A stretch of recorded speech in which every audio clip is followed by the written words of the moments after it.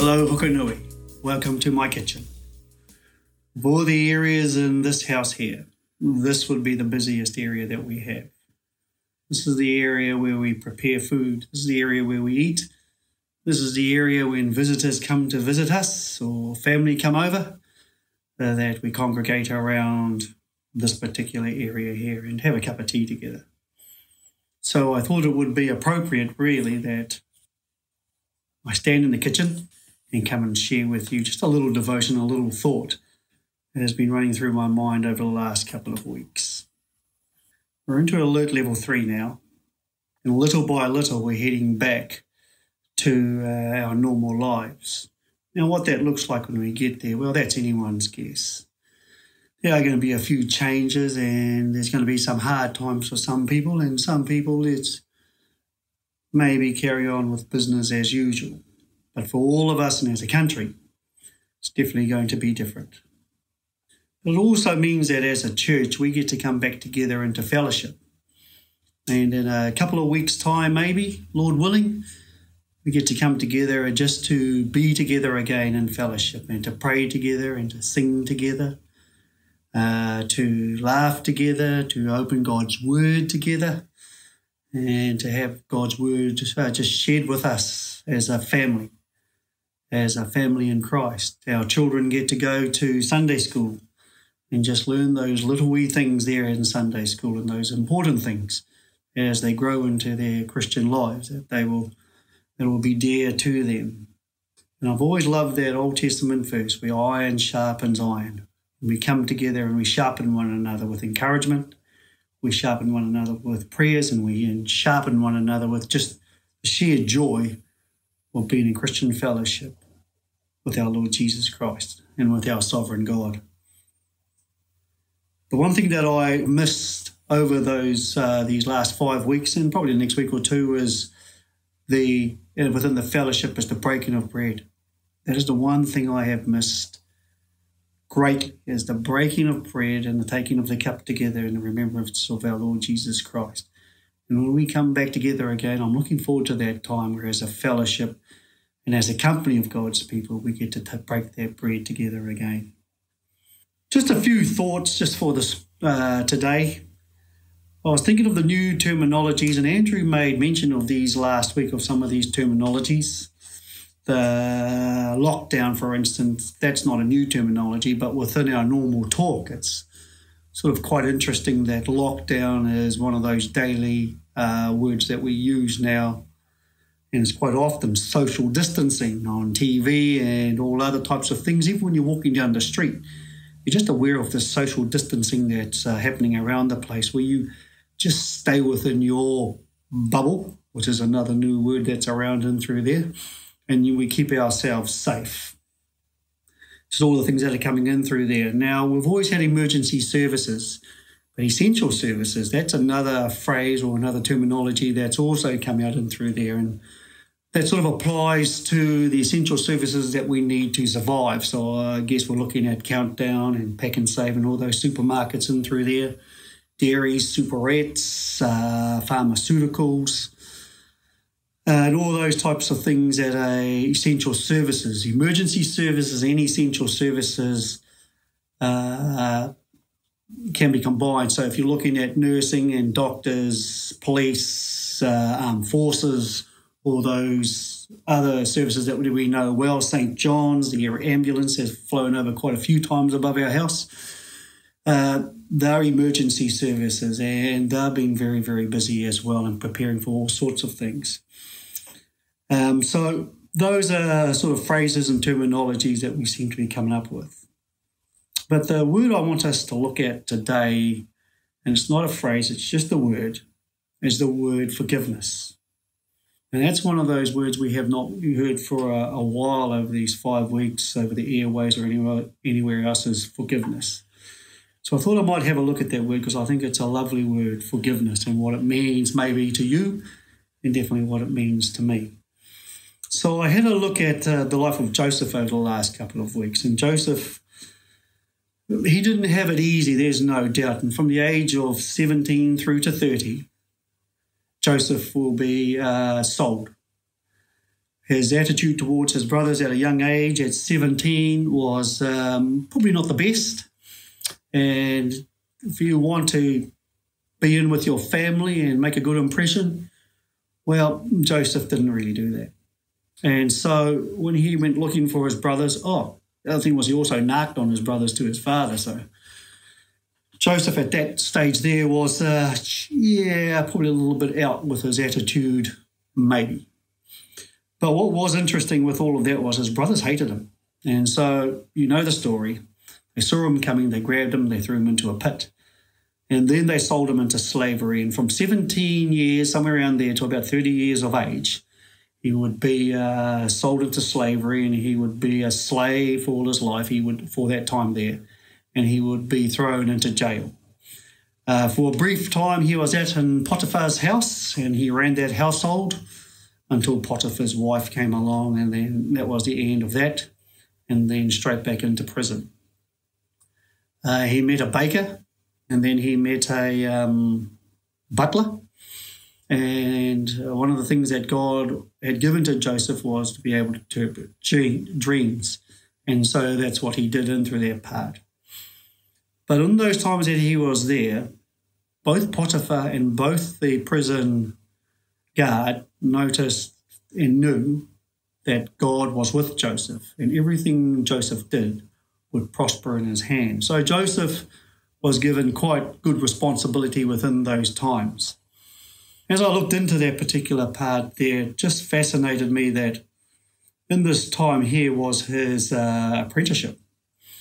If I'm looking at it from a building point of view. And in that time, he learned how to trust God, how to manage people, how to manage items, how to manage all types of things in through there. And he was very, very successful, both in Potiphar's house and again in the prison. And then at the age of 30, he would come out of that area there and he would meet Pharaoh. And then Pharaoh would make him number 2 in the country and run the country. So in that time there of that 13 years, there's that time there where you've been sold by your brothers. You've been grabbed, you've been thrown into a pit. You've had your favourite jacket that your father has given to you taken off you, and then you've been sold into slavery. And that must play on your mind. There is a little wee verse through Genesis that just talks about that, when the anguish of Joseph when he was in the pit and not wanting to be sold into slavery. So that's got to be hard on a young fellow. Now, we know that in the next 7 years, in his interpretation of Pharaoh's dream, that it's going to be a great time to prosper for the country of Egypt. But then the next following 7 years, it's going to be the time when they will really, really struggle, and a drought will come through right the way through the land and through the world. And so Joseph is ordered to prep the country and get ready for this great famine coming. And he does. He does it very, very well, better than anyone else. And in that time, he will catch up with his brothers again. And you know what the story is. They come and they didn't recognize him. Could have been out of fear as well, because when you go up to the number 2 person in the country, the last thing you do is you look someone in the eye. You keep your head down and you just hope and pray that this guy or this person in front of you who has a lot of power will just show grace and mercy upon you and your family. When it comes to the end of the story, and Joseph has revealed himself to his brothers, and then he's gone and he's got his father, and he's brought his father back to Egypt, and all his brothers and all their families, just a great multitude of people have come through. They settle into the country. Now it's time for Jacob to die. And Jacob wants to be taken back to where his family is buried, where Abraham and Sarah are buried, where Isaac and Rebekah are buried, and now where he has buried Leah. And so Jacob is taken back there, and he is buried with his family in through there. Now, this is the part I want to have a look at in through here. After he's been buried, Joseph's brothers get together, and this is what happens in the very last chapter of Genesis, in chapter 50, and I'm going to just briefly read verse 15. It says this: When Joseph's brothers saw that their father was dead, they said, perhaps Joseph will hate us and may actually repay us all for the evil which we did to him. And that's a very, very fearful thing because Dad's gone. And they were really worried that Joseph would repay their evil with vengeance.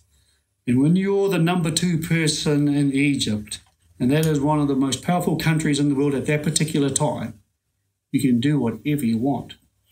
And so Joseph had this opportunity in through there. What I like about this particular part here is the lesson that Joseph shows to us and to me about forgiveness. So when they approach him with a messenger, this is Joseph's attitude.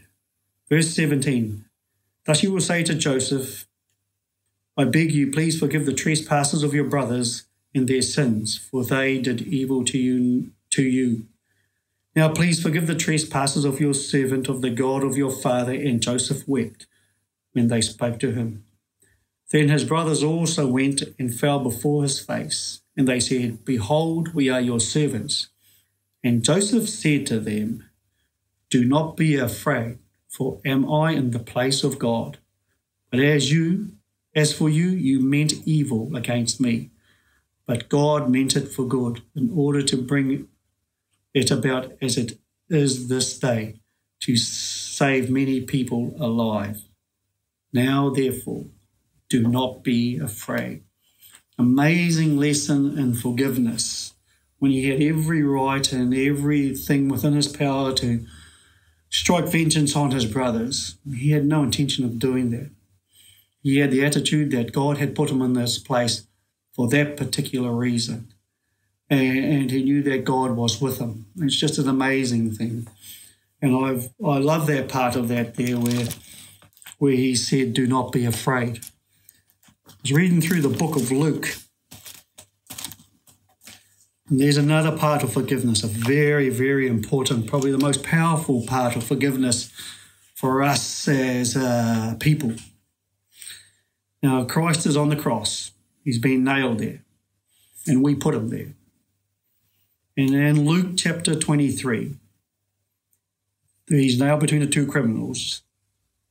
He says this, when they had come to the place called Calvary, there they crucified him and the criminals, one on the right hand and the other on the left.